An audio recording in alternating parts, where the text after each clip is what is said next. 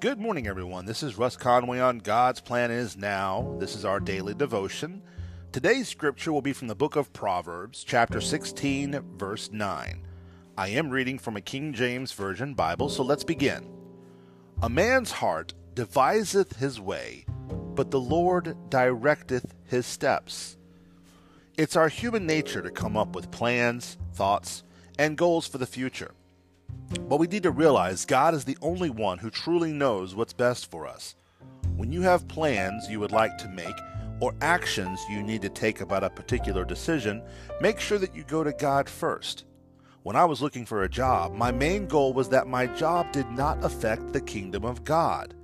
Because the Bible says that God wants us to be happy. He wants us to be prosperous. And I believe that His will lines up with our happiness. However, His kingdom, His desires for me are what I seek after, because I know that if my God is satisfied with my works, then I am satisfied with my decision.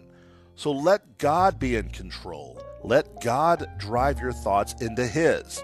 Once we are in line with God, that is what He truly wants with us, to devise His ways and follow His path. Let's pray. Dear God, I commit all my plans, my dreams, and my aspirations into your hands. These are only products of my thoughts. What I truly want is what you want for me, because I know that is what you truly want for me. Help me to be in tune with the kingdom of God. In Jesus' name I pray. Amen. If you felt inspired by today's word, then let us know. If you want to learn more about Jesus or want to learn more about the Gospels of Jesus Christ, then we can set up a free Bible study with you virtually.